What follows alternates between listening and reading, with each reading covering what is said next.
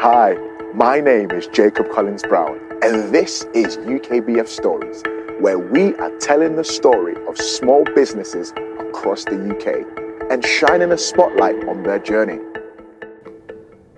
Today I'm with Ben Thomas, founder of All Things Business. How you doing, Ben? I'm good, Richard. You? Oh, fantastic, and thank you for joining us today. No, thank you. Welcome. So you're a local lad to Northampton, is that right? Yeah, Wellingborough is my hometown. Yeah. I was born in Liverpool. Yeah. My father will tell you I was also conceived in Liverpool. And then I was born in Birkenhead, lived in Bromber until I was 3, and then moved down to Northamptonshire.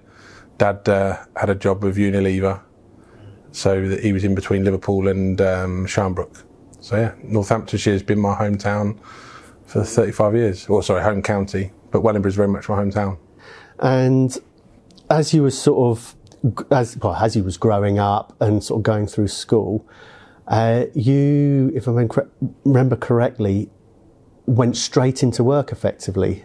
Didn't go to college, university, to follow that sort of traditional path. No, so Dad was been in print and packaging all his life at sort of sales director, managing director level. Mum was a school teacher. She was at John Lee. For those that watching will remember John Lee in Wellingborough. It's no longer there now. And then at Wren School in Wellingborough for probably 22, 23 years. But I fell in love with, I suppose, selling really from the age of about 12 when I started at Wellingborough Market. So Wednesday, Friday, Saturday, I would do the market stalls with Lindsay, a guy from Moulton who used to sell curtains and nets. And then by the time I was 14, I was working for a guy called James Brown, WH Brown International, that are based in Wellingborough. And I was doing Blackbush, Wembley, Bovingdon, North Weald, selling purses, wallets, bags, etc. Then this was whilst you was at school age? Yeah. So I was like year 9, 10, all the way through. Finished my last GCSE exam on a Wednesday, and on the Thursday I went to work for a company called Gem Sales and Marketing, who is still going now. Jane Evans owns that business, and they're a telemarketing company. Yeah. So I started there just for the summer really, but just fell in love with it. And Mum and Dad they thought it would just be a bit of a phase, for the summer holidays. But I didn't want to go the plan was for me to go to sixth form, and I didn't want to. So instead I started to sell appointments over the phone for water waiters, like the water machines. I used to give them away on a free trial and get appointments for Gestetner's photocopiers. So you was one of those annoying people that rings you up and says, can I speak to whoever looks after your AdWords, or can I speak to... AdWords wasn't around then, no. It's showing my age. But yeah, basically we were. But that's where you learnt your trade, because you'd probably make 70, 80 phone calls a day. And back then you would have 25, 30 people put the phone down on you, but it didn't bother me. But I think that was just because of how raw I was, because, that type of telemarketing doesn't really happen now, I don't think. But yeah, I was one of those annoying people that would ring businesses trying to give them water machines on a 14-day free trial. But then you went from that, and then you become a car salesman. Yeah, so I loved my time at Gem. Really cut my teeth there, because it was just all on the phone, and I made some good friends there. And then I don't know how I ended up over at Croyland. It's owned by the Grosvenor Group, which is owned by the Johnson family, who I've been big admirers of, and unfortunately a few of the family are no longer with us now. They've passed on, but what a wonderful success story they are in their own right. You talk about people building it up. Brian Johnson, God bless him, he started the business, which I think was Cooper Armstrong, in 1983, which is the year that I was born, and he's built that up into a multi-million pound organisation that's won national awards. I got the job at Croyland, and again I loved it, but it was my first face-to-face selling, and that's where I cut my teeth in terms of being able to sell face-to-face. Managing expectations and overcoming objections was really hard, because you'd have somebody that would come in with their Ford Mondeo thinking it was worth £4,000, and they wanted to get into that Vauxhall Vectra at 10, but that Ford Mondeo was worth 1,500 quid. And they thought that they could maybe get that 10 grand car for 8. So you got lots of variables there, and I loved my time there. I was only there 9 months, but Richard Reynolds, who was my sales manager there, you know, he really taught me a lot. So I owe him a lot for sure. Yeah. So one of your passions, if I'm picking up this correctly, is the sales process. It is the negotiation. It is right from on a market stall through to a car sales, telemarketing and car sales. These are all what I see as quite challenging, high pressure sales types environments. Yeah, I don't think it was high. I don't know if looking back if it was high pressure for me because of how young I was, but you can't, even to this day, you can't beat the feeling of when you get a sale over the phone or face to face, or if it comes in on email, you just get that buzz. But for me, I've been fascinated by business. So, you know, the selling is one element, but it's that business process. It's that route to market. I was at an exhibition last week at Excel for helping one of our clients that didn't have enough sort of sales people to support them. And there was a stand opposite and they were giving away a free app. And I was there for 2 days and I couldn't understand how they made money from it. In the end, I just went over and asked him because I found that fascinating. And then I got it, the penny dropped. And for me, I find business fascinating. Mainly B2B. I think consumer is a completely different marketplace. And really, I've got limited experience in that. And it's a different buying process, selling process, completely compared to B2B. But I find it fascinating. And how long was that period of time in total from when you left school to when you finished at Croyland? So I did 2 years at Gem, 9 months at Croyland. I still think I'm the best salesman. 58 cars in 1 month, and I did 8 in 1 day on a Sunday. I don't think anyone's beaten that record. And then after that, that's when I went and set up on my own. And that was really because at Croyland, again, loved working with them. Phil Johnson was like the main man there, if you like. Unfortunately, he's passed on, God bless him, but he was great. And, you know, I remember handing in my notice and he really didn't want me to leave, but I was, and I don't mean this to sound like how it's going to sound, but I was selling that many cars. I had to come in on my day off to hand them over. So I was literally working 7 days a week. So on the day that I would have off, I'd perhaps come in at 10, but every 45 minutes I'd have, you know, Mr. and Mrs. Smiths coming in to collect the car, and I'd be going home at 4 o'clock on my day off. And that sort of took its toll on me, I think, because I was 18 and not wanting to go out on a Saturday night because I wanted to be the first one on the forecourt on a Sunday to make sure I got that first sale. So I moved on and then set up BMT. Yeah, and that's really sort of where I was heading there is you was still so you was a teenager when you started your first business. So my gramps, again, this is the third person I'm going to mention that's no longer with us, unfortunately. He left us some inheritance. It wasn't a lot. It was a couple of grand. And Wellingborough Innovation Centre had just opened and Mick Judge was the centre manager. And I went in there and said, I want to set up my own business. And I could see him now sort of thinking, I bet you do, mate. He's behind Wellingborough College on the Church Street. And Mick's great. He's a friend now, actually, to be fair. He said, look, I think you need to, you know, do a proper business plan and go and see an accountant, etc. And I was really wet behind the ears. And I went to Barclays. I did a business plan and I asked for a business bank account with, I think it was £5,000 or £3,000 business loan to get going, but I didn't really need it. But I felt that I needed to ask for that to show the bank that I was being serious. But I didn't actually need it because I had some savings, and then I had a couple of grand for my deposit on the building or the room, sorry, and then to buy some office furniture, etc. The Barclays said no. So I went back to Mick and said, look, Barclays said no, but I still want to carry on. He said, why don't you go to see the Prince's Trust? So I'd heard of the Prince's Trust, but wrongly associated it with like the Duke of Edinburgh Award scheme. And I got introduced to a guy called Carl Ellsby & Co. Great guy. I don't see enough of him now, but he was my mentor that basically got me through that period of probably, it was like 2 or 3 months, and then mentored me. But what the Prince's Trust do is they give you a grant. So I got £1,000. that had to be paid back over like 2 years, and I think I paid £60 interest on it. But it wasn't the money, it was more of the doors that opened up for me. And Carl being on the end of a phone if I needed him, helped me set the company up in terms of, you know, getting it all registered. All the stuff that I didn't want to, I wasn't any good at because I didn't know. Yeah.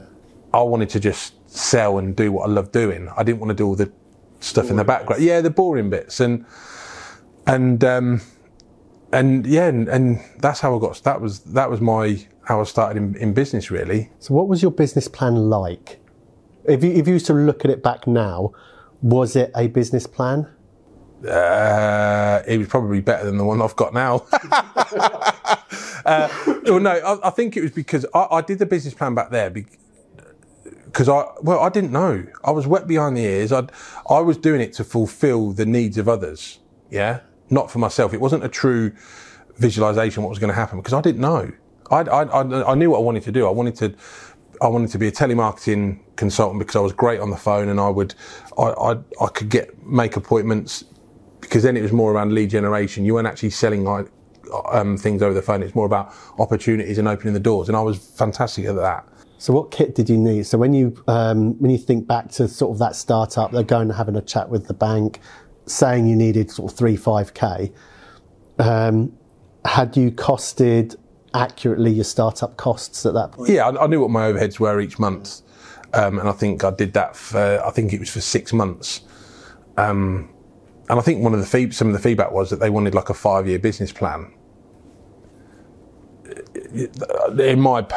Listen, at our level, I think if you're a multi-million pound organisation in some sectors, yes, you need to do 5-year business plans. But for a business, a startup like that, a 5-year business plan, in my opinion, it's not worth the paper it's written on, because there's so many variables that are going to happen between then and the end of year 1, let alone the end of year 2 and year 3. But for me, it was the basics. Just know your numbers. You know, what are your overheads and what do you need to break even. That they were the fundamentals for me. Yeah. And when you went to the Prince's Trust, as you mentioned, that sort of opened up doors. Yeah. And Carl Ellsby, I know Carl Ellsby. So I was really sort of interested to see that he was your mentor, because I wasn't aware that that's what he did. Yeah, he goes under the radar a lot. He does loads of really good stuff, not just for the Prince's Trust, but... Yeah. So how, when you say open doors, sort of being part of the Prince's Trust, what we're talking here, what impact that make? So you've got a panel of people. It's almost like a bit like a Dragon's Den, sort of, because you've ultimately got a panel of, I think it was 5 people that decide if it's, you know, yes or no. But they've all got experience in life and business, both of which are equally as important. You don't have to be a business owner, in my opinion, to give somebody good life experience. They're both very valuable. But then it was, you should come to this event. And have you heard about the Wellingborough Chamber of Commerce? This is what they do. Have you heard? And I actually heard about Northamptonshire Chamber of Commerce as a result of the Prince's Trust panel. And there were 2 ladies that had an office out of Moulton Park. I've forgotten their names now. Really nice ladies that were, you know, put on this earth to make a difference and do good and really help people. Unfortunately, the office in Northampton got closed, and I don't know if they retired or if they went, but I think the nearest Prince's Trust office now is in Leicester. But it was just opening up the door and saying, you should come to this event. And that's where I discovered networking events. And at the age of 18, 19, I would go to the opening of an envelope, Richard. In fact, I probably met you there, and you know, if there was that envelope opening. Yeah, if there was, you know, quite often I'd go to a breakfast event, a lunch event, and an afternoon event. And I think my opinion of networking events now have changed a lot in more recent years, and I'm now my focus is more around quality over quantity. But back then, I went to everything because I was hungry, and I wanted to meet as many people as I could. There's quite a prolific networker back in the day who sort of done the rounds and that. So I understand you sort of bumped into that chap as well. Which one? Michael Markham. Yeah, what a man. So Michael Markham, I haven't seen him for years, but what a guy. He would light up a room. Any room he would go into, he would light up. And I think he was one of the founders of Stanair, which is obviously a very successful company in Kettering. And I didn't know his sort of background. And one of the first chamber events that I went to, Northamptonshire Chamber of Commerce events, was at the Marriott, the Delapret Marriott. And, I thought it was great. Table of 10, and they had a sort of a captain monitor, if you like, to sort of host. And he stood up, and the charity of the year at the time was the Prince's Trust. And he stood up giving this very powerful, emotive talk around the Prince's Trust about how it helped people. And he also shared some of his background as growing up as well.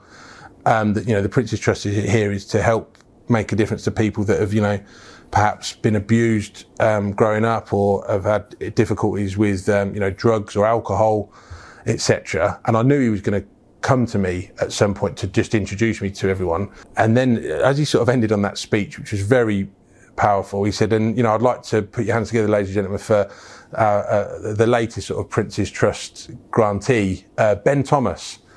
And I was like, oh, does everybody think that I've, maybe had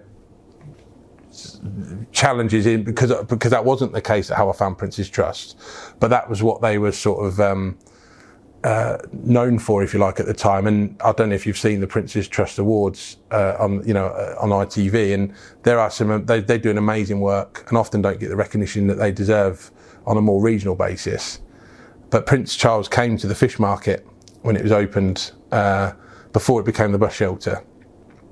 And I was asked to be one of the businesses that he met with. And he asked me the same question that you did a few minutes ago. So tell me about your business, Ben. So I did. So you're one of those annoying people that rings up trying to sell double glazing. And I think I said something. No, I think I said something like, oh, "No, Your Honour," or something like that. And it was a real good icebreaker. But I've got a lovely photograph of him talking to me that's on my mum and dad's mantelpiece. And every year I still get a Christmas card from him, from the Prince's Trust, but in his own ink, not a printed one.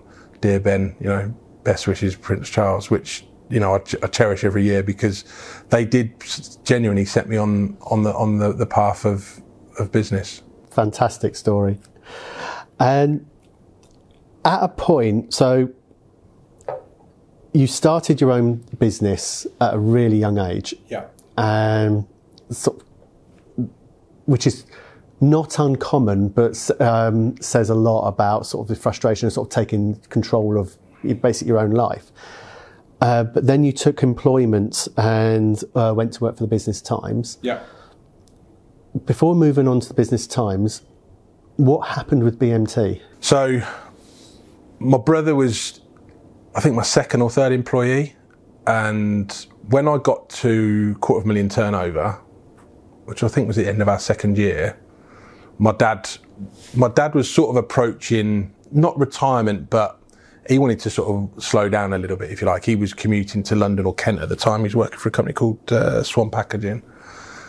And I think Dad then probably, knowing my dad like I do, and on reflection, he probably thought, actually, do you know what, Ben might be onto something here.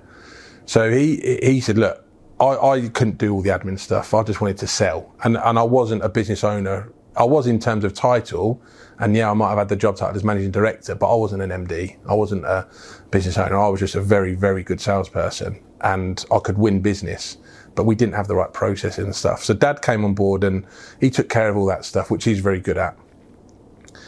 My brother was working with us as well, and to be honest, it tore the family apart. Me and my brother didn't get on. If he said that was tea, I'd say it was coffee, and it was terrible, really. And we didn't speak for a few years. I missed out on his wedding. He missed out on the birth of my one of my children. Oh, bloody hell! But Mum and Dad were the ones that really suffered there, because you got your two siblings, your two boys that you do everything for, just at each other's throat. So 08-09 came, and that was obviously the big crash. And I'd just won a job with my dad. We went up to Doncaster, and we won a company called Construction Skills Academy, or Construction Skills something. They won a big contract, and we were doing all the lead generation for them nationally, and they knocked us for £58,000. And me and Dad, we didn't take a salary for months. Mum and Dad were probably, they were better set up financially, that they could take that hit. I was like, don't worry, I don't want to lose anybody. We'll get through this. I'd never been through a recession before, I hadn't, so I didn't know what was coming. And I think the thing that really got it for me was I had my daughter and my wife, Vicky. Sorry, she's my wife now. We weren't married at the time, and she rang me, and she'd had a knock on the door from the council because they'd been told that we were going to be made homeless, because the house was going to be taken away from me because I'd been behind on my mortgage repayments, and that was because I hadn't taken a salary for about 6 months. So, and that was when I knew I had to take action. And I remember my dad. I didn't even tell my dad at the time. I just buried my head in the sand, and I told my dad. And my dad came with me to court, and I managed to sell myself. I remember my dad saying to me, he said, "Listen, son, nothing's going to happen." My dad's brilliant. He's words of wisdom. He's always there for me through thick and thin. And I remember him saying to me in the car park, "You just got to treat this as a sales meeting. You've got to sell yourself to the judge, because he or she is going to be the one that's going to be responsible for whether or not you can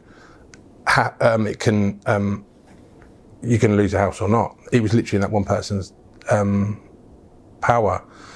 And we came out of there, and the judge backed me, if you like, and said that we were going to part the arrears. And the arrears, I mean, listen, if you haven't got it, you haven't got it. I can't remember what it was, 3 or 4 grand at the time. So I had to maintain payments going forward, but then address the arrears as well. And it was, when I look back, that was a real pivotal point, because that was when I knew I had to make a decision for my family going forward in terms of my immediate family. And then 2 months later, the interest rates went down. So my mortgage repayments went from being up here to down there, and I managed to clear my arrears and then get back on track within about 9 months. So that was really, really close, because on one hand, I would never thought that I was going to lose the home, but I didn't tell Vicky. And I didn't want to tell her because I didn't want her to worry about it. I just got a new baby. I wanted her to be able to concentrate on being mum. And probably there's a little bit of alpha male in there as well.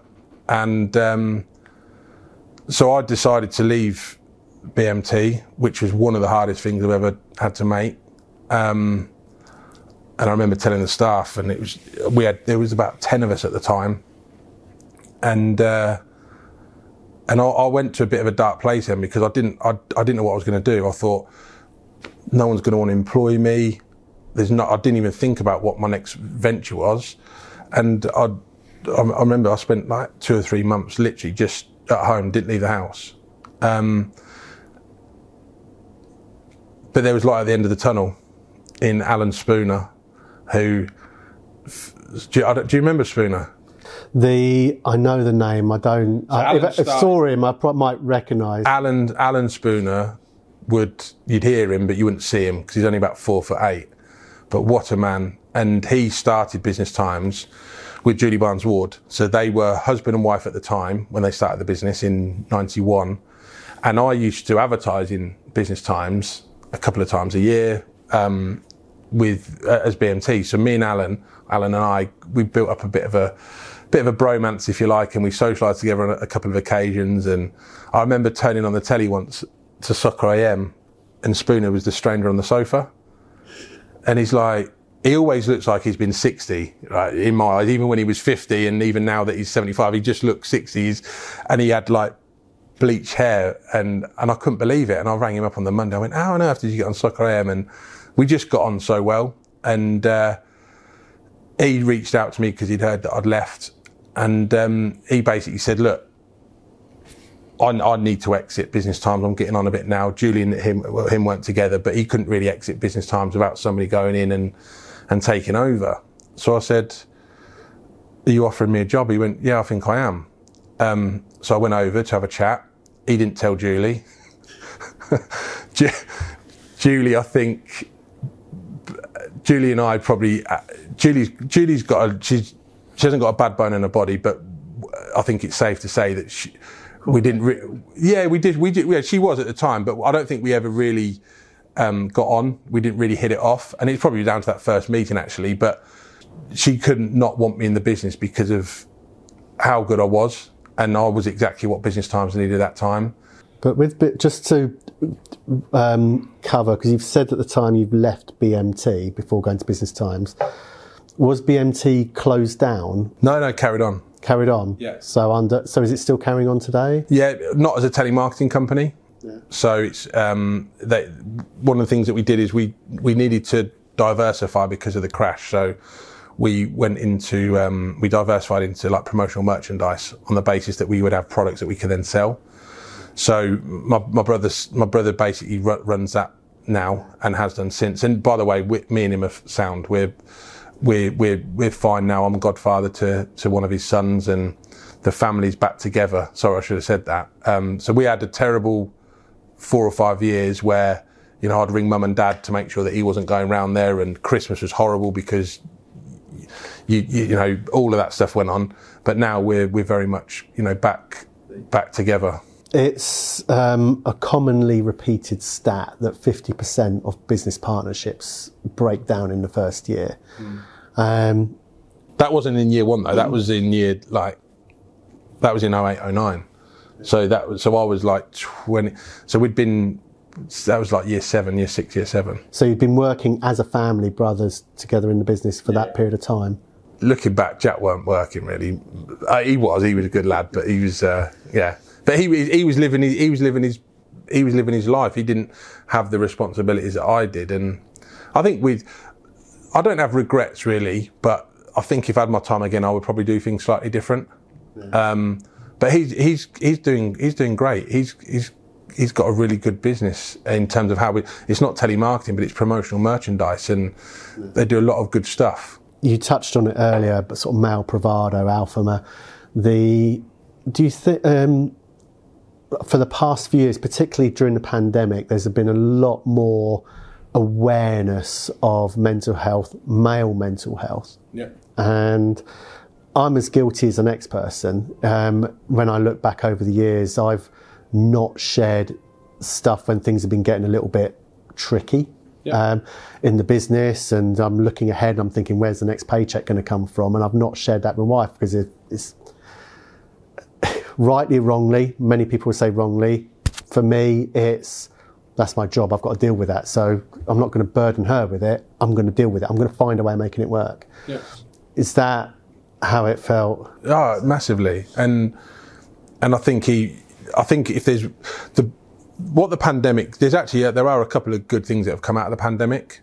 One is, I think, people saying it's okay to not be okay. Even though people have been beating that drum beforehand, now it's really got home that it's fine. You know, if you, God forbid, you slip up out of here and you can't walk, you're going to go to hospital and you're going to get x-rayed and you're going to have the right physio to get back to what you were like before you fell. But with your brain and with your mental health and your mind, there isn't anything. And on one hand, you don't want to tell your wife or your partner, but then maybe you don't want to tell your mates down the pub or your mates in the dressing room if you're playing football or rugby. But yet we all have different levels of thought. We all talk to ourselves, but it's taken me until my 30s to realise that, even though historically I've probably had mental health. I wouldn't say I've had challenges, where I've thought it's probably taken me until my 30s to worry about I only care about what people think about me in my close circle. Whereas in my 20s, I probably wanted everybody to love Ben. I want everyone to think Ben was great. Now, everyone's entitled to their own opinion, and I'm not really bothered. I mean, if I had the choice, of course you'd want people to like you, but the people that really matter to me, you can probably only count on 2 hands, really, which is quite sad considering the amount of people that we know. No, but I think everyone's the same. And you can't please everybody. No, you can't. Definitely not. And I think, but I do think men, and I think there are women as well that struggle to ask for help, but men should do. And there are lots of people out there that will listen and that are there to help people. And I do think mental health was a pandemic before the pandemic, and mental health will be here long after COVID and the next pandemic, if God forbid there is one in our lifetime. Mental health is a pandemic now. More people are taking their own lives than ever before. But we need action, and that really comes down to, unfortunately, to funding, to make sure that we've got enough support groups on a local basis to help people. So you left BMT. BMT's been run by your brother now, and it's a successful business, and your brother, family's all reconciled and fine. You went to Business Times after a phone call from Alan Spooner. Yeah. And sales again, presumably? Yeah. So I think my title, I'm not one for job titles, hate job titles, but I think it was media partner or something. All those annoying people who rings up trying to sell you that. Yeah, but it was basically to go out with Spooner, and he was very much the face of Business Times, and to try and find some net new business. And I quickly realised that there was so much more that we could do with Business Times, because it's got such a good name locally. And if you look back historically over business owners, that some of which are sold on or sold out now, but historically Business Times has been. I remember on his leaving party we had at Asper's, his retirement party. I got the cake done with the first ever front page. And you look back at previous editions, and it was great. There was very few places in the county that you go into reception, you wouldn't see a Business Times on the reception desk. I think my early observation was that it needed to evolve, and we were in the basement of York Road. York Road's got great visibility. There was no signage outside. We had the same phone system from 1991. So that needed to change. Didn't have a website, did no social media whatsoever. Introduced colour, because obviously it was black and white. They were quite heavily features led. So and they'd had the same features basically since 91. So we gave that a bit of a revamp, and just, I suppose, really just put a little bit of freshness into it, a bit of energy, and I loved it. And again, I loved working with Spooner, and I think if he and I had met a few years before that, I think we would have gone on to maybe bigger and better things, really, because he was great. I'd finish his sentences if we were in meetings together, and vice versa. So, what's interesting is, despite you speak really highly of your time at Business Times, but ultimately you did leave Business Times 2012, around that sort of time, and then went back to running your own business.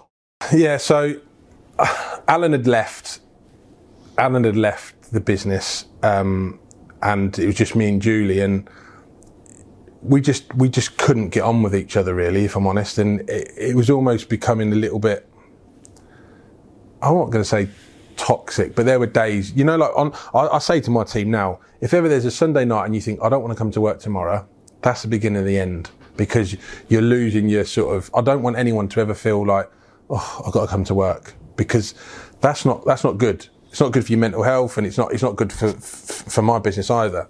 I think that's an important statement, really, because I say things similar to my team, is if you're finding that you're not enjoying your job anymore, then you need to think yourself, and it's time to move on and find what you do enjoy.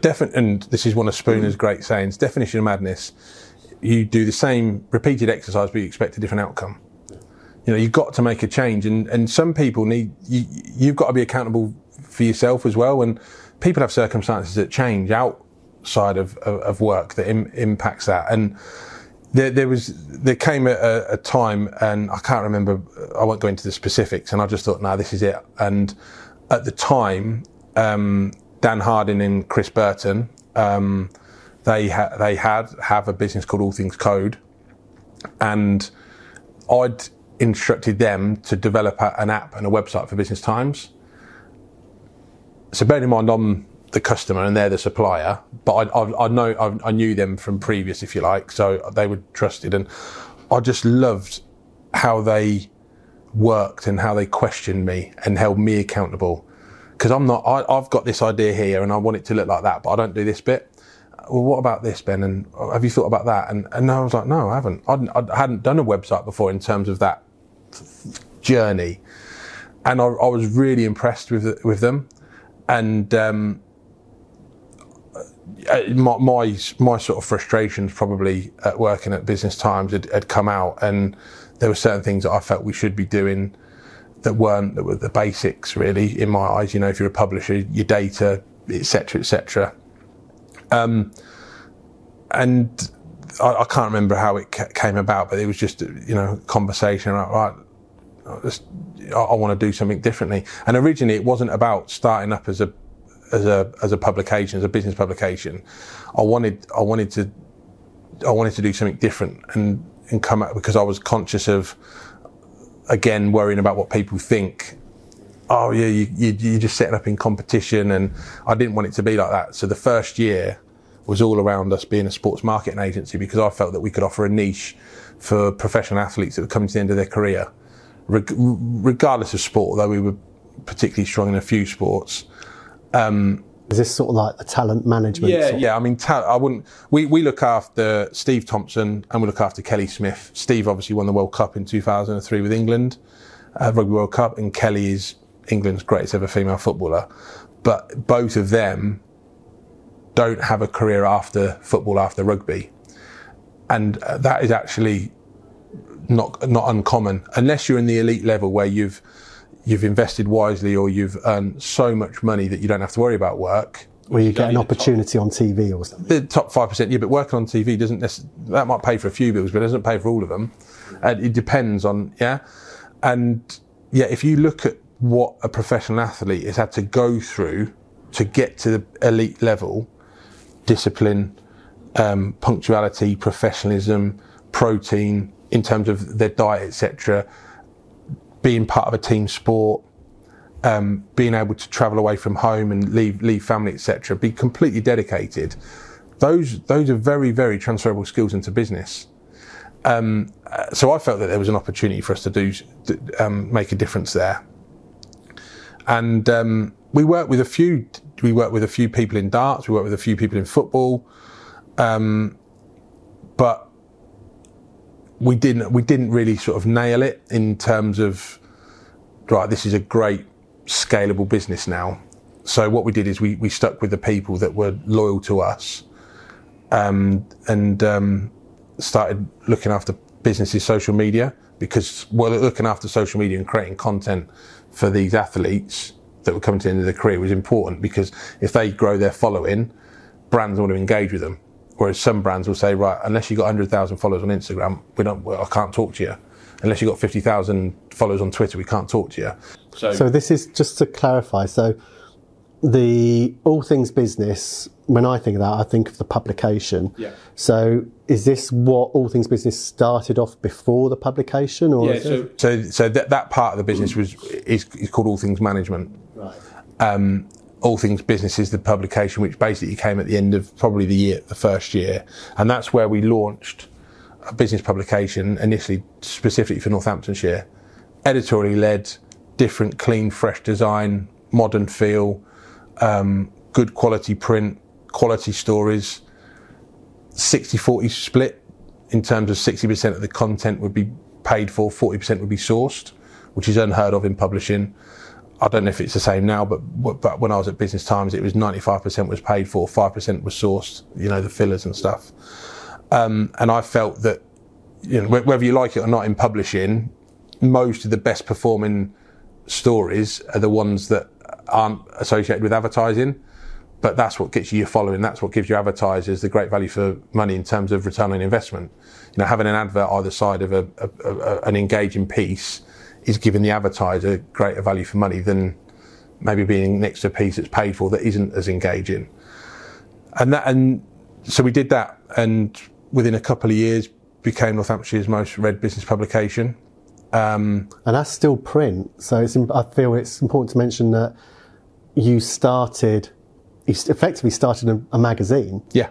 And in print, at a time was there's a drive towards digital. And when we think about sort of like your typical newspaper type publication, you see their print volumes going down. What are you seeing? I believe there'll always be a place for print. But like most businesses and sectors, you need to constantly monitor, and we do that on a monthly basis in terms of facts and figures. But you need to make the news readily available. And the fact is, Richard, the day that we go to print might be on a Wednesday. The day that Postman Pat delivers it to 6,500 businesses is on a Monday. We've probably updated our website with 10 new news stories. Because when there's a merger or an acquisition, unless it's part of a more strategic marketing campaign, for example, they just put it out there and it's hot news for that day or maybe those few days that week. If you're on a printed monthly cycle, and this used to happen when I was at Business Times, oh, you've missed that print. Oh, well, I don't want to go in the next edition because it'll be, what's happened over the next 4 weeks. So we need to make sure that we've got a strong digital presence. We've got an interactive website in terms of it being updated daily and being engaging, and let people come to us with their news, because we want us to be a hub for the local business community that we can then give added value. And a lot of the stuff that we do, all things business, doesn't relate to an invoice, because it's about building that brand and making sure that we are first for business news. Many businesses will come to us with that news in advance to say, listen, I'm just teeing you up that this is going to happen and we'd like you to get on board, and we'll get on board and see how we can interact with them in terms of email marketing or video work, etc. And others, it might just be a press release that we get. But for us, the digital audience is growing, the social media audience is growing. I can't look you in the eye and say, look, we send 6,500 copies every month delivered by the Royal Mail to businesses with a turnover of £250,000 a year plus in Northamptonshire. But I can't look you in the eye and tell you how many people read it, because I don't know. There's nothing that can quantify that, okay? But what does is your Google Analytics and your impressions, etc. And when you look at the web stats, that's where you get your facts and figures from. I don't think anybody in publishing uses this now, but years and years ago, advertising salespeople would say, if we're going out to 6,000 people, our readership's 18,000. Well, how would you make that? Well, because we get 3 people and every copy reads it, because Richard will read it and he'll pass it to Jacob and Jacob will pass it to Arthur. That's 3 people who read that one edition. How do you know that? you can't. You can't possibly know that. Out of our 6,500, do some go in the bin? Yeah, probably they do. But what we try and do, or we do, we've got Louise and Kat here that look after all of our returns. We probably get between 50 and 100 returns now. Yet in the first year, we were probably getting 200 to 300 returns a month. And that was somebody just constantly going through, and unless they specified why they didn't want to receive it anymore, ringing up to see if they've moved office. Because if they've moved office, are we still okay to send you a copy? And you've got to look after that database. That data is so important to any marketing campaign, whether you're a publisher, an estate agent, recruitment company, whatever you are in business. Data is so important, and that's our most valuable asset, and we have to keep on top of that every month. So, whilst I've got you here, are you running your own or have a keen interest in small business? Then UKBF is here for you. Visit ukbf.co.uk and become part of our vibrant community to meet other like-minded business owners and tap into a wealth of expertise and experience to help your business thrive. Now, back to the story. So you started All Things Business 2015. I think, yeah. 15 or 14, yeah. Now I'm aware we can't talk about specifics because of legal reasons, but an event happened in 2019 that, is it fair to say, nearly sort of pushed you under, or nearly sort of broke itself? Yeah. So, I mean, that was probably my most worst time as a business owner. And I mean, Dan Harding was my business partner at the time, along with Chris Burton. They're not now, but that was all amicable because they've gone on and done amazing things with Signing App, which is a wonderful product that's recognised internationally now. But I was very much all things business, and they were great, but they weren't in the business day to day. So we parted companies, but this that you're referring to happened at around the same time. And to be fair to Dan, he really helped me get through that from an emotional and supportive perspective, because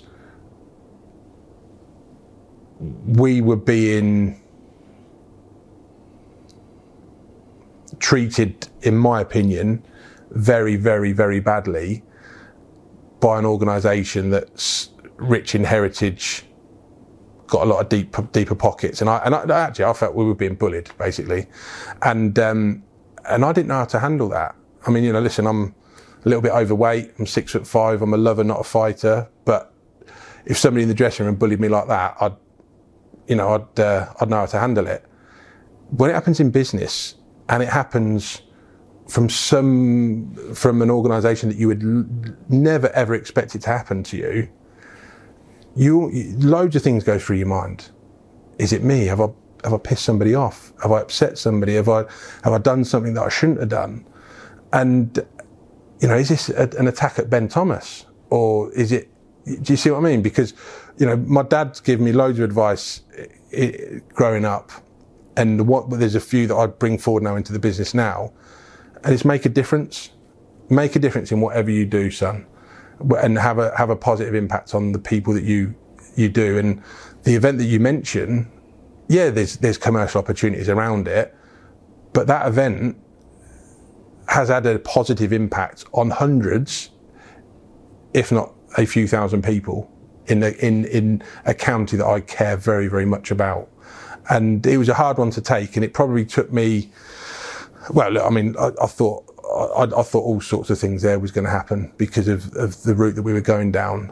But Dan Harding helped me big time from a supportive perspective, as, I mean, he's only 5'2", so I'm like his big brother, but he was very much like my big brother then, in terms of, we're going to get through this.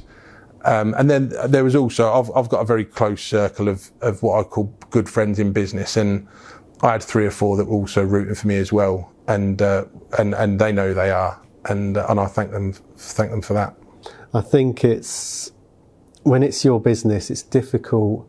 Now, I know it's not exactly the same, and I'm trying to find an analogy that listeners can kind of like relate it to. So if I use an example, which is now out there, if people wanted to do some looking, where 2 organisations, the founder of one of those organisations befriended me, and I became, and I thought was like, in competition with each other, but were sort of like sharing information, just regular phone calls, that sort of stuff. And then next thing I know, 2 of the biggest players in the industry that I worked within started suing me, and completely out of the blue, never saw it coming, and being bullied in that environment. For me personally, it happened whilst my wife was pregnant with our second child, and she started having panic attacks and things, and I nearly walked away from the business myself because I thought, this is jeopardising my wife's pregnancy. Yeah. And it's very difficult not to take those things personally, because you've got business, and people will say business is business. Yeah, but it isn't. Well, but it's your business. I know, and this is where I think it's, and I'm not similar at all, but I struggle to, and this is probably one of my downfalls as a business owner, if you like, is I expect everybody to, not everybody, I want people to work as hard as I do and care as much as I do. But then I've got this little chimp here going, hold on a minute, Ben, come on. They're part of a team, they work 9 till 5, or they're doing this. They're not how on earth can you expect them to do that? And that I've found that hard, and I still do now to this day. But when people say business is business, leave it at work. You can't. If you're working for a big corporate, you've got your job title and you've got but I've got the livelihoods of 26, 27 people here. And as we grow, I want it to be more, because I want people to progress and I want them to develop and evolve, and I want to leave a legacy for my children as well.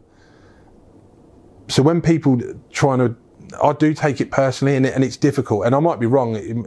I might be wrong to think that, but if I make a mistake, I put my hands up and I apologise.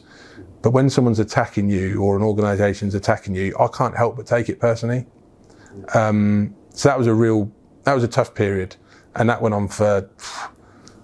It probably went on and off for about 12 months. So it was a real tough period. And then the kicks didn't stop coming, because then we moved into the pandemic. There's two stories from the pandemic, really, that I'd like to hear your take on. One was the impact to you as a business and what happened to your company during that time. But then what you did with things like the ATB arms. So we'll go with the more negative one first.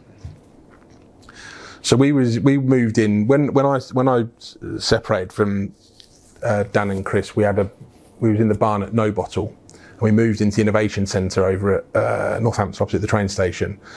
And we were in an office, and there was only, I don't know if there was 6 or 8 of us. I remember Dan Cole. He doesn't work with us now. He works in Milton Keynes. Great guy, but he always used to come in on a Monday, and he never had a desk to sit at. It was, you look back on these sort of fond little quirky memories, and things were going well for us. And I said to our landlord, "Can we move to a bigger office?" And he went, "Well, we've got this one here, but it was massive." And they did us a little bit of a deal. So this one was £600 a month, and that one was £3,000 a month. I left it a month or two and did a couple of rejections, needed to win a bit more work. And I said, okay, we'll do it. So we signed the paperwork on the Friday. Don't quote me on this, but I think it was the 19th of March. I might be wrong. Got the keys, moved bits and pieces in over the weekend. On Monday, the 22nd, lockdown happened. And I remember Fraser was with me, and I remember watching Rishi Sunak and no, it was Boris. I think it was Boris on this occasion. Rishi Sunak came later when he announced furlough, etc. And I was like, what am I going to do? Like, I've just bought Chris and Dan out in 6 months before in terms of partnership, business ownership. Here I am, gone from £600 a month to £3,000 a month, and now I'm thinking the world is just going to fall beneath me. That happened at about, I think Boris gave the news at about 4:45. Yeah. But earlier, before that afternoon, we lost £15,500 in advertising revenue, because the classic national press had leaked various bits and pieces, and that was, we were due to go to print the following week. So every time the phone rang that afternoon, it was a cancelled order. Now, to put it into perspective, £15,500, I don't know, our average order value is probably about £800-900. That's quite a few phone calls for a small business like us to take. And Fraser had only been with me 6 months, and I remember it like it was yesterday. And I didn't know what was going to happen, Richard. And fast forward then, I don't know, a couple of weeks when people had actually realised. First of all, I was scared because of the health and well-being of everybody. I got a couple of my colleagues that live with elderly people. I was scared for my mum and dad because they're sort of in their 60s. My mum's diabetic. My girls, they're 13 and 10 now, so they would have been 11 and 8. They're asking me questions that I didn't know the answers to. So you've got all this going on, and yet you still got to try and run a business. And as it all started to sort of come through, I remember saying to my team, we used to have a Zoom call every morning, every afternoon, and I said, listen, I don't know how we're going to get through this, but we're going to get through it. And what we did is we just made decisions, and they were big decisions, but we made them quickly. So there were companies that maybe put their staff on furlough, but they still needed to have some marketing support. So there was an opportunity for us to maybe increase that there a little bit to help them, and then still try and charge them a little bit more. We decided that we weren't going to send All Things Business out. We went online with All Things Business as an online edition, but then we also gave people the option to receive it at home. So, and I don't know, I think we ended up sending about so like 11 or 1,200 copies a month to people's at home, because I actually now get mine at home. Yeah, because you weren't going into the office, whereas you'd always receive it at the office. We communicated with them digitally and said, listen, we're still publishing. We're going to put it home. And we did think about closing, and Julie Barnes-Ward probably made a really, really tough decision, because she was coming up to a milestone for Business Times in terms of years in business. She made the decision to shut the doors. But for me, I still felt like we had duty probably sounds the wrong word, but I felt like we've got a voice, and we can hopefully make a difference. And, if I look back now, I mean, you mentioned the ATB Arms. Every Thursday, 4 till 5, we did a really crap music quiz that Fraser did. And I said to everybody, you've got to have something wet in your hand in a glass. And if it's alcoholic, great, but if it's not, it doesn't matter. And we used to sing Sweet Caroline at the end, and it was done on Zoom. And I think at our peak, we had 70 people. That was our biggest one, but we'd typically be between 30 and 40 people every week. Before I just cut in there, I don't think, I don't want you to undersell that in the sense, because I remember that happening. And I did come along to a couple of the ATB Arms, as it was called. And I remember how worried so many small business owners were in those Zoom calls. And sort of some of the conversations, some of the people voicing the concerns they had, that one small thing brought a lot of people together, like who were used to going into an office environment, used to being sat with colleagues, used to being out at networking events or within the business community, and now they're at home alone with nobody to talk to. And the crap music quiz, as you put it, with the Sweet Carolina, actually gave people just something to look forward to during a time when so many people were feeling and going through the emotions that you've just described yourself was going through, but you still did that. I think it was a bit more of, like, I felt that we had this presence that we could make a difference locally, and that difference was just telling people it's going to be all right. Yeah. But I almost felt like a bit of a swan. It'll be all right. But under the water, I didn't know how it was going to be all right, because it was the first time in my life I didn't feel in control. Generally speaking, we, as business owners, generally feel in control of your life in terms of where you're going, generally speaking, apart from when you hit that bump in the road, yeah? That was the time where you felt like you were like that, because you didn't know what was going to happen tomorrow. And I mean, listen, this could set me off on one now. But as a country, we were getting around the televisions at 5 o'clock to see how many people had died that day or died the previous day, and watch these statistics. It was an incredibly scary place to be. And that was just as a normal human being, not a business owner that's employing 2 people, 20 people or 200 people. And I described it as, we're all at sea. Some of us are in dinghies and some of us are on the QE2. Some of us have got leaks and some of us have got people that are paddling in the wrong direction. Whatever boat you're in, just stay afloat. And we were in a dinghy. And I think for me, it brought the best out of this wonderful community that we've got. And some of those people, I've never met, but I've seen what they're like at their home, and I know what they drink. Yeah, but I've never met them face to face. But I met them every other week or every week whenever they joined the ATB Arms, and that was good. And we introduced other video content. Our video content went up so many levels in terms of, not necessarily from a quality production perspective, just in terms of frequency. So I got my black book out and, started interviewing people. Some of it would be talking around stuff that was going on in the pandemic. Some of it wasn't.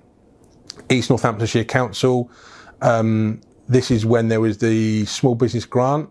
I think it was 10 grand there was a criteria of 5 grand and 10 grand, I think. And Jonathan Nunn, Northampton councillor, was fantastic. He was great. He gave me an update. So we did it before it went out, and that got like thousands of views. And we then pushed that content out to help business owners to say, listen, you're entitled to 5 grand, you're entitled to 10 grand. This is how you do it. Yeah. East Northamptonshire Council, unfortunately, didn't communicate as best they could have done with their business customers, and that was brought to my attention, and we reached out to them to do a similar interview to Councillor Nunn.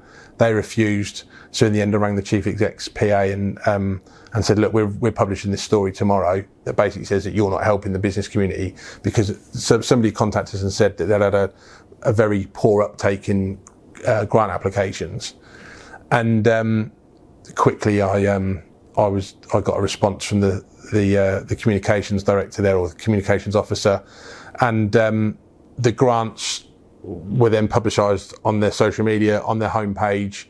We then helped to promote that to our readers, the recipients of All Things Business in the East Northampton area. And I probably got about 25, 30 emails of thanks from people that had, as a result of that, had then applied for it. And it's little things like that. There's no commercial gain for us there, but if I've got the opportunity to help a business when they're in a terrible situation like we all were, why wouldn't I do that? Why wouldn't I do that? So, and then we did some quirky stuff, you know. Razor Ruddock interviewed Robbie Williams from LA in his house, but on our platform. I interviewed Sir Captain Tom, God bless him, and we introduced this An Evening With. So when we're out of the pandemic, which restaurant you're going to go to, it's got to be one locally really, and which 3 people you're going to take, past or present. And it was trying to find like a bit of a spin, just so people could, you know, some people loved it and we got messages and stuff, and some people probably hated it and thought, oh, here they go again, and they would have switched off after 30 seconds. But it was just about doing things differently to keep us prominent.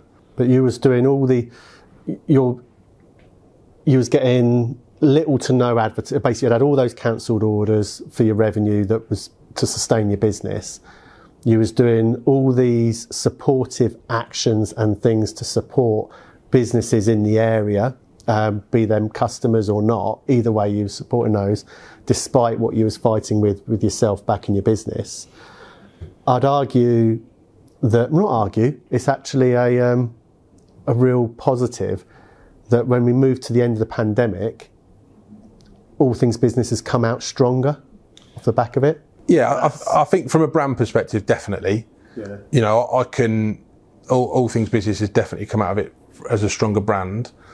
I think, yeah, I mean, look, the financials were terrible during that pandemic on the publishing side, but we had other business interests in terms of services that could offset that. The biggest disappointment was our landlord, because I'd gone from 600 quid a month to 3 grand a month in the space of one working day, was then told that we had this holiday, freeze of rent for 3 months. So I'm thinking, I think it was July, August, September, or it might have been June, July, August. No, it was the March.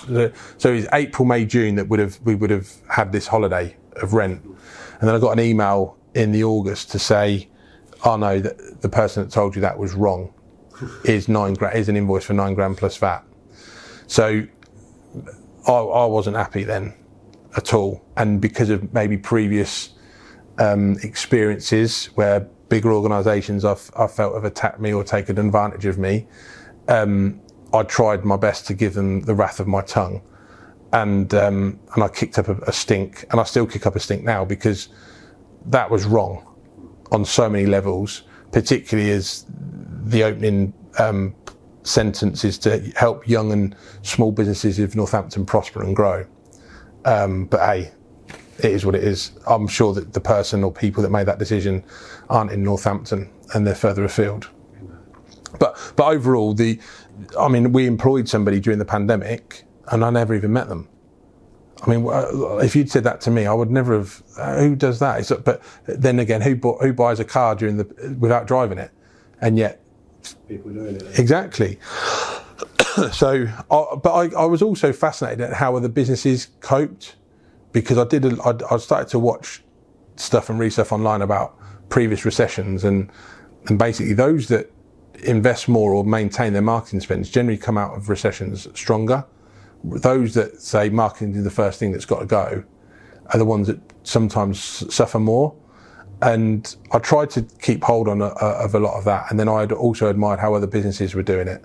And, you know, we had a couple of customers that actually increased their advertising spend with us in all things business during that time. As we move now towards sort of the current day and we're out the other end of the pandemic, COVID's still around. I'm sat here having had it for the first time a couple of weeks ago. All negative, we're all fine. Don't worry, I'm fine with that. You're expanding. You're going through a merger at the moment. Yeah. So we're with. So here we are in our new offices. This is your first time here, isn't it? It is. Yeah. So we moved into this office space in between Christmas and New Year, and I reached out to Rocket, a company that are very well respected in Northamptonshire and further afield, and sort of February time. Had a few conversations, all went well. So it's all going through at the moment, although we are operating from here at the moment, and have been for the last, where are we now? 2 months. So that's all going through. So the paperwork with the professionals, and that will all get signed in the coming weeks. So, but yeah, exciting times ahead.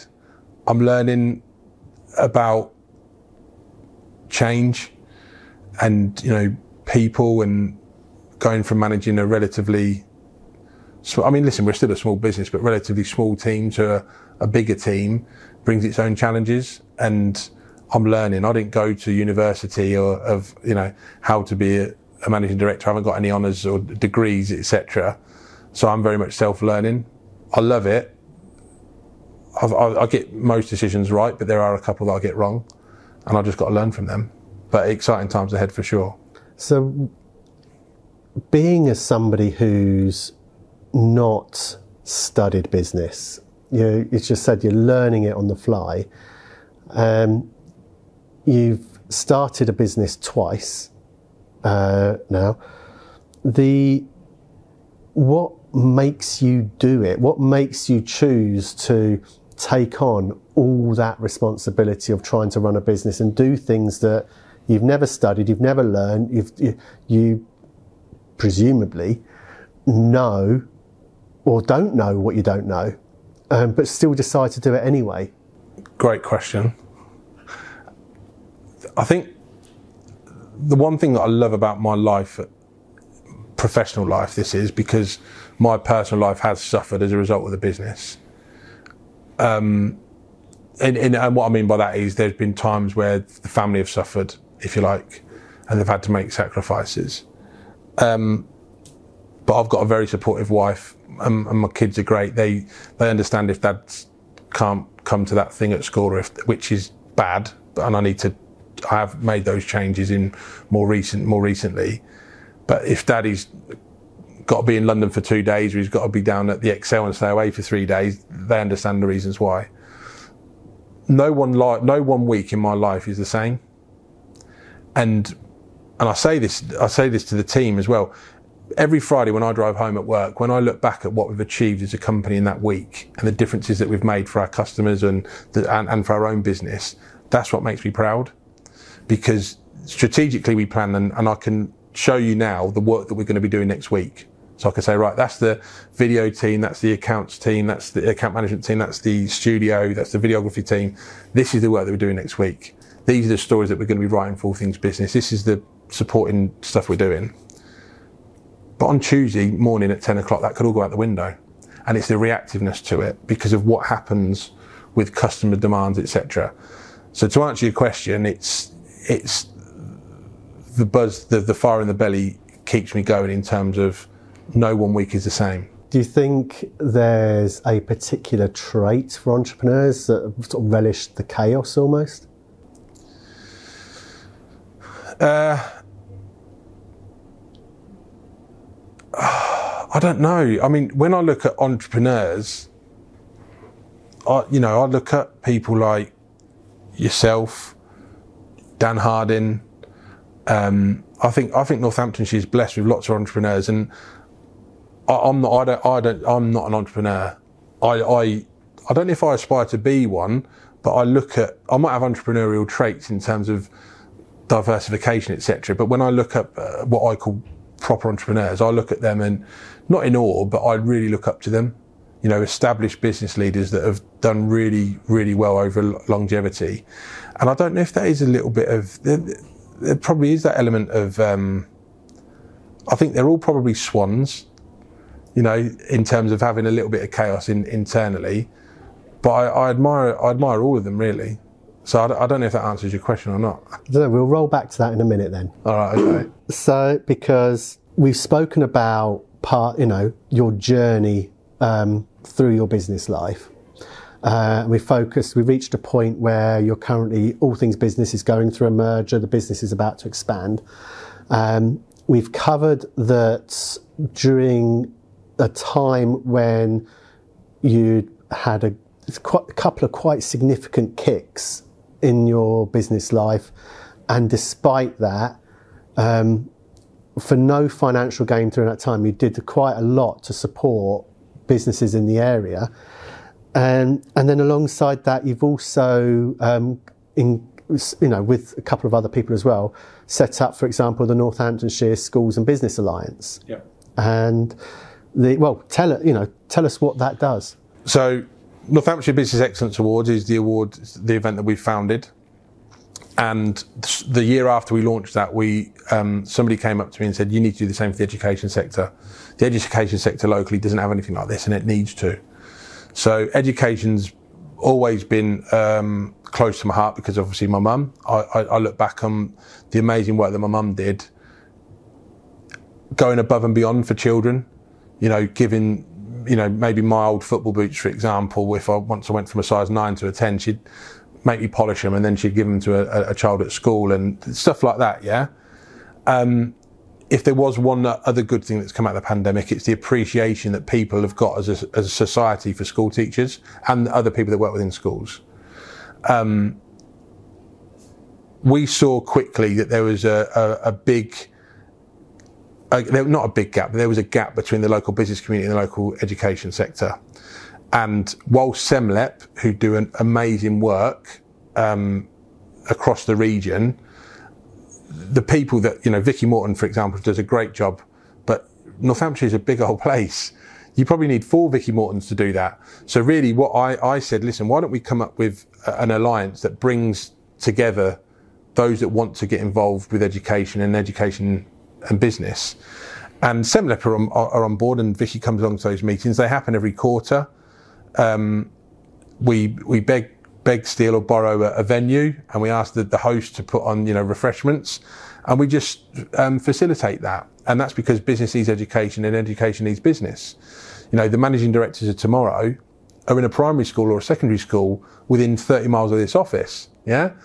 Why should we lose good tech coders, marketing, engineers, sales professionals to Manchester or to London or to Birmingham or to Peterborough or to Cambridge when we've got a thriving business community here? And the thing that I was shocked about was not enough schools, or not many schools, do as much work experience as what they used to. Too many schools are using suppliers that don't have an NN postcode, and businesses don't engage as much with schools in terms of going in for the world of work days and inspiring year 11 students or year 10 students or year 5 and 6. And again, I felt that we could make a difference. And you have to be careful, because at the end of the day, we're a business, not a charity. But that's our CSR. That's the bit that makes me feel proud. If I'm having Sunday dinner with my mum and dad and I tell them about the NSBA, I can't summarise that in 10 minutes for them, because they need a bit longer to process it, and my dad he'll question me and stuff. But that makes me feel good with them as well. And already we've seen so many success stories where businesses are now working with schools, where you've got directors that are now active governors of schools, because that was one of the key things that we found with schools locally is they want active governors. They just don't want governors to say, yeah, you know, it looks good on my LinkedIn profile to say I'm a governor, or it looks good to say, you know, on my resume. They want to make a difference in those schools, and we've already, that's happened. There's been some sponsorship opportunities where companies have sponsored playground equipment and stuff, and some work placement as well. I think we've got somebody coming in here in a couple of weeks' time, actually for 2 weeks. That's happened as a result of the NSBA. So it's just about making a difference and bringing the schools and the businesses together and say, look, talk. But education's always something that's at the forefront of my mind, because you was also very instrumental in creating the Tech Together campaign during the pandemic. Yeah. So again, the pandemic, you hear about these negative news cells, if you like, on a national basis, and I'd never heard of digital poverty. You take for granted that the internet's readily available and that everybody has the internet, and then you think about kids that are learning from home because of the pandemic, and then when you hear that little Johnny, little Lisa and little David have got one laptop between them and therefore they can't learn at the same time, you then go, wow, that ain't right. That isn't right. So I came into work one day and I said, look, guys, I've just heard this on the radio. We can make a difference here. And Fraser said, look, go on, and what are we going to do? And I said, right, I want a campaign to reach out to the business community to say, empty your drawers or your IT cupboard. How many old laptops or iPads or whatever have you got there? And let's see if we can get these refurbished somehow and redistribute them to schools in Northamptonshire, and then they can then give them to the homes. And reach out to John Thorpe, who's a good mutual friend of ours, and he just got behind it. And Richard Kipling, who's one of his tech engineers, he gave up his weekends and evenings. I think there was even one weekend where he took his kids in to help him to basically make sure that they were ready. Because Louise, who works for me, she was great. She was going here, there and everywhere to collect them. I think we had just over 600 devices given to us, but only about 400 passed the MOT, if you like. The rest of them were unfortunately, didn't survive. But that's 400 families or 400 kids that have now got them. So that was us and ACS together doing our bit to make a difference. The sad thing in that is, being in that situation, but that is sustainable. And in my opinion, local government should be able to continue. Now, they can either pay us to do that as a business, and I can, say, right, Louise can run that contract and she can spend 2 days a week on it to make sure that maintains, or they can just go and do it themselves. But that model works. We've proven that it works. And the other sad thing is, from the bit of research that we did through the NSBA, we reckon that there is about 2,000 pupils that don't have the ability to learn at home. Now, hopefully, kids don't have to learn from home again. But imagine what they could do with additional homework, etc., if they did have that setup available to them. And we can give those devices to the schools, and the schools can loan them to the pupil until they leave school, and then they can be replenished potentially, yeah? But 400 out of 2,000, part of me thinks we're pissing in the wind.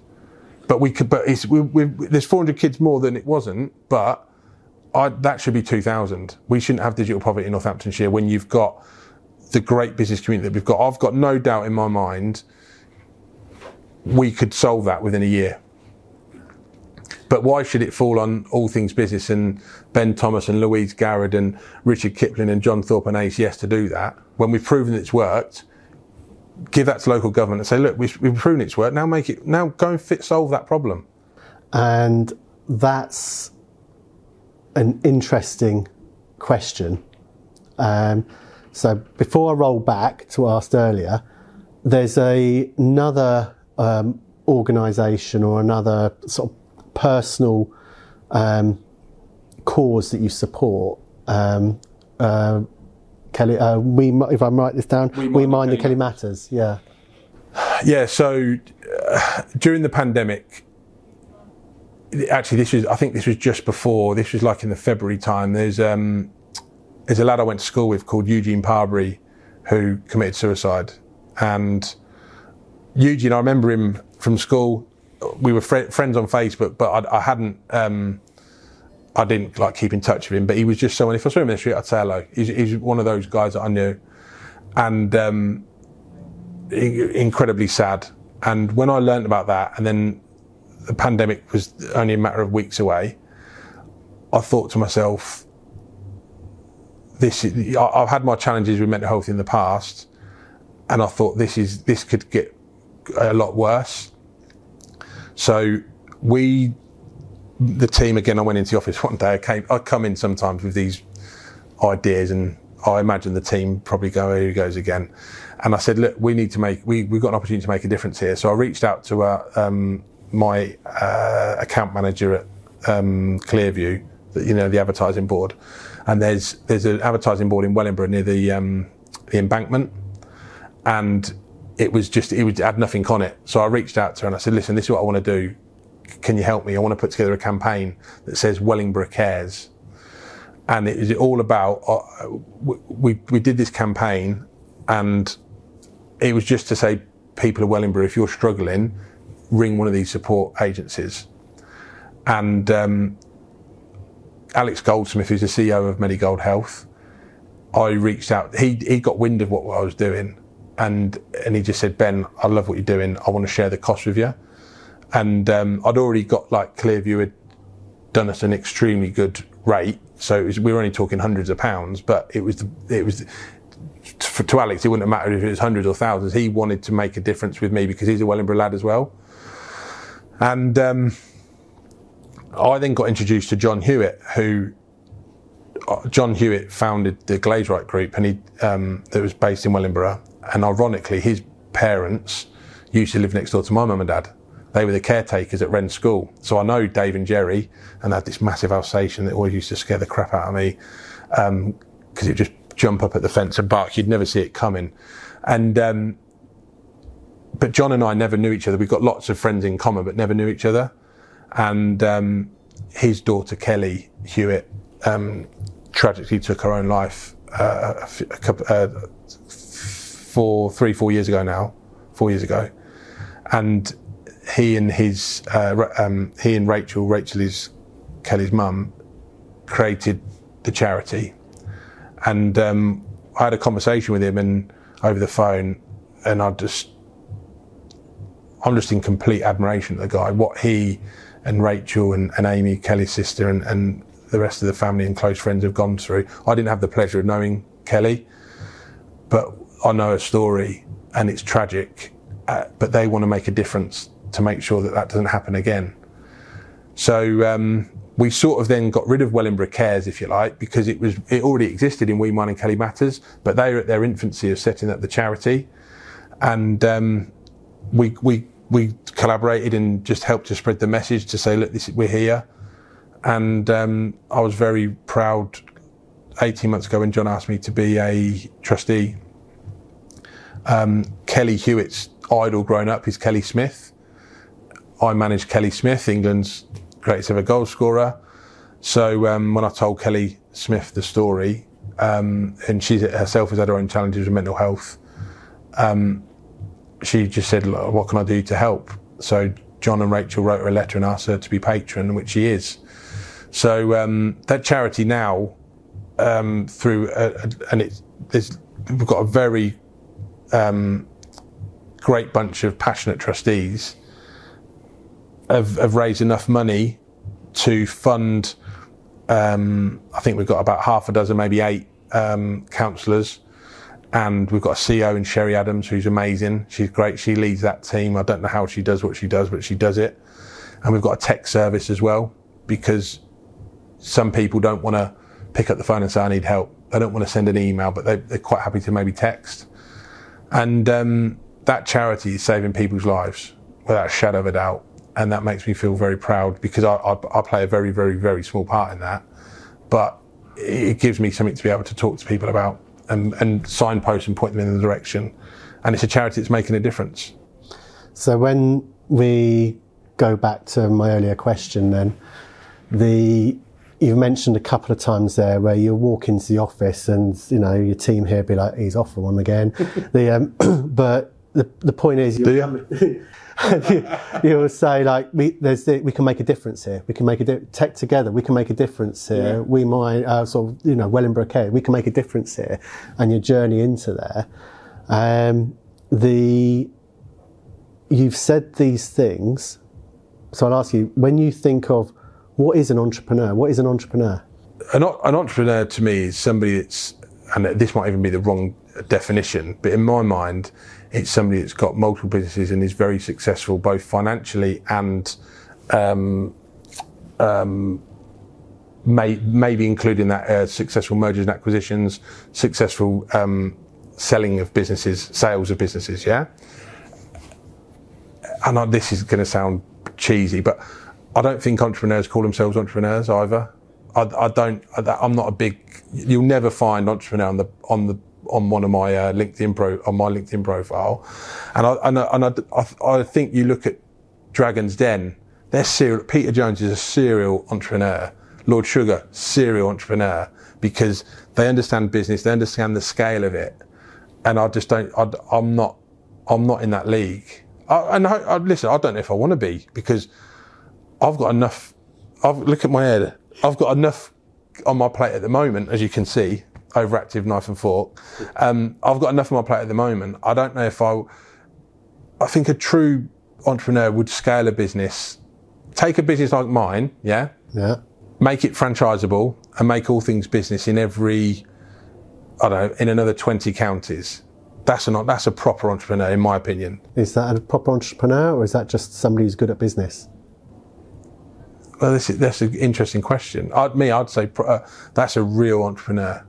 Yeah. Don't get me wrong. I've probably got entrepreneurial traits, and I might see things differently. But I don't know. I don't put myself in that league of entrepreneurs. And I don't. If you were to refer to me as one, I would feel really. That would make me feel awkward. It would be really awkward. So don't. Okay. So. You're going through your merger at the moment. There'll be more coming on that as the time comes out, probably by the time this podcast comes out. We've just sort of gone through why you do this. Is there a milestone or a point in time where you would sit back and just say, I've done it? Well, I have milestones, like for the business. But they're not like 3 and 5 year business plans. They're annual. I have an annual plan. I have one eye maybe on next year as well, but I'm always working 12 months ahead, and then I break it down into quarters. And I've done that since the pandemic, because I did do a 5-year business plan after I bought Chris and Dan out, and that got ripped up 3 months later because of the pandemic, or 6 months later. So I do have milestones. I've probably only, some of those have changed significantly, and that's probably because more dictated by family. You know, I've got a 13-year-old daughter, and I started this journey. My first wobble in business, my first bump in the road came when Taylor was born, and the fact that she could be in business or could be leaving, well, we'll probably be leaving the family home in 4 or 5 years' time, is bloody scary. And I think there's maybe parts of her childhood that I've missed out on, which makes me feel sad sometimes. Bo is 10, and I think I haven't missed out on as much maybe with her. And Rocco's my little centre half, he's 3, and I'm determined not to miss out on as much of his. So some of my milestones are certainly more family orientated, and that might sound strange, because I don't know if I'm on my own here, Richard, but all of my milestones really have been business focused. It's only been in recent years that they've been family focused, and I've beaten myself up about that. I felt really guilty about that. Well, when did that shift? Or was there a particular trigger that caused that to shift? I think probably the pandemic has. Probably this last 18 months. Because on one hand, the pandemic has shown the great inhumanity within our local community. Yeah? but it's also shown, in my opinion, that this country is not in the best hands. And I'm not going to go down the political route here, because I don't trust any politician. I've members of parliament are called MPs, and I've got a different terminology for MPs. But I've found that quite scary. When you can shut a country down and have tens of millions of people gathering around a TV set for weeks on end to see how many people have died the day before, that's scary. That's really scary. And I feel that I felt that the mainstream media have, through their negative reporting, have had a massive impact on people's mental health, and those that maybe suffered a little bit with anxiety now suffer a lot with it, caused by that. So I think, to answer your question, I think the pandemic has definitely been a turning point for me in terms of being more family focused now, and being grateful for what I have got, what we have got, rather than what we haven't. Whereas I think before that, it was always reaching for the stars and, let's do another 25%, let's do another 20%, whereas it isn't. My mindset's shifted quite a lot there. So life is finite. At some point it comes to an end. So how would you like to be remembered? What, on my gravestone? Yeah, on your gravestone. Oh, bloody hell, Richard. I thought we'd end on a high. We'll have a glass of tequila on the way out. Ben Merville Thomas, the man that tried to make a difference. You'll never walk alone. Never walk alone. I like that. But I think the key point, and something which I've picked out from this conversation, is for whatever reason that seems to drive you, listen to you talk today, and whatever you've got hitting you within your own business, there always seems to be a point where you're looking at see where you can make a difference. Yeah, I think that's down to my mum and dad, the way I've been brought up. Yeah. Be kind. Manners cost nothing. And I do believe in karma. And I think if you treat, again, my dad, treat people how you want to be treated, Ben. I gave you your name, and it's a good name. If you mess it up, it's down to you. He told me that from a very young age, and I used to think, oh, whatever, Dad, But he's right. And treat people how you want to be treated. If everybody did that, this world that we live in would be a lot better. But unfortunately, it isn't. And I think, for me, it's just, if I want my team to come into work every day and want to be here, I want to make a difference for them. I encourage them all to have vision boards. Some of them do. So I don't know. Some of them probably think, oh, he's off on one again. But I know for a fact, the ones that have got vision boards are the ones that have gone on that holiday or have achieved that thing that they wanted to do, or are now on the property ladder, and they've achieved those things because it was the last thing they look at night. It's the first thing they look at in the morning. And if I can make their life better whilst they work with me, because I've got an obligation to them.